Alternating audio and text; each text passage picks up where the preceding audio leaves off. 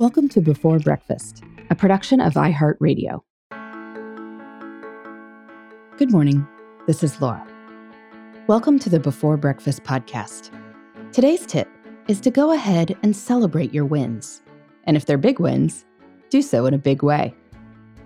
This tip comes from Scott Jeffrey Miller, Executive Vice President of Franklin Covey. He's also the author of the new book, Management Mess to Leadership Success. He notes that recently I had an idea to celebrate a big win in a big way. He'd gathered a number of business leaders from around the world who were now representing Franklin Covey in their home countries. My goal was to celebrate the success they'd had in building their prospecting databases and also take a quantum leap in the number of people they could add to their target audience, he says. In other words, he wanted to celebrate what they'd accomplished and share a vision of what was possible. So what did he do? He had staff wheel 3 confetti cannons toward the intimate gathering as he shared statistics regarding potential prospects in each country. A few 100,000 here, 1 million or so there, totaling 28 million potential prospects. It's an impressive number, but as he notes, an even more impressive number to experience. On command, he says, the cannons were set off. Suddenly, the air filled with 28 million pieces of confetti. This was unexpected and memorable. Otherwise, buttoned-down executives jumped up from their seats, many pulling out cell phones and capturing it on video, while others started dancing and laughing, celebrating to the synchronized music in the background, Miller says. At one point, I even passed out umbrellas as the confetti showers continued. Now, while confetti isn't exactly a high-budget item, multiply anything by 28 million and it won't be cheap. But Scott stresses that budget should never constrain your ability to celebrate wins.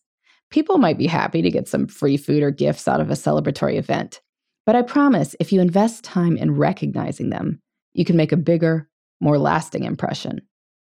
If you recognize people individually, showing that you've memorized their names and accomplishments, you can make people glow for simply the cost of your time.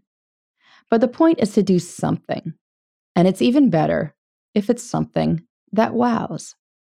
Now, to be sure, no one wants to celebrate fake wins. People are happiest when they earn their confetti. But Scott stresses that leaders must also fight the compulsion to wait for just the right special occasion to celebrate. This can lead to missed opportunities. And Scott recalls a great Erma Bombeck anecdote about saving stuff for some imagined perfect moment.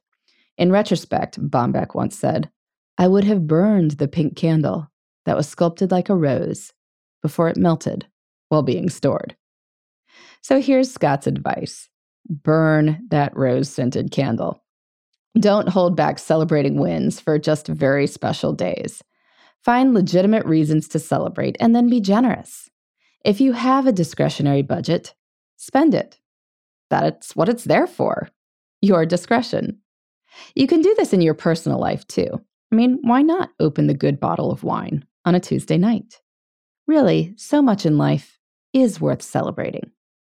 Though, if you are raining down 28 million pieces of confetti, you should probably offer to help clean up and leave a really good tip. In the meantime, this is Laura. Thanks for listening, and here's to making the most of our time.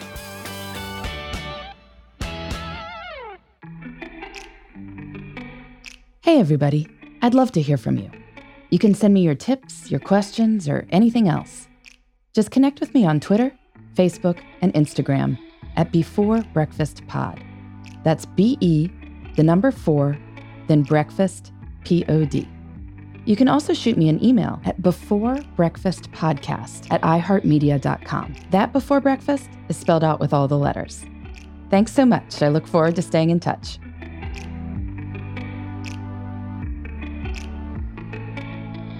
Before Breakfast is a production of iHeartRadio.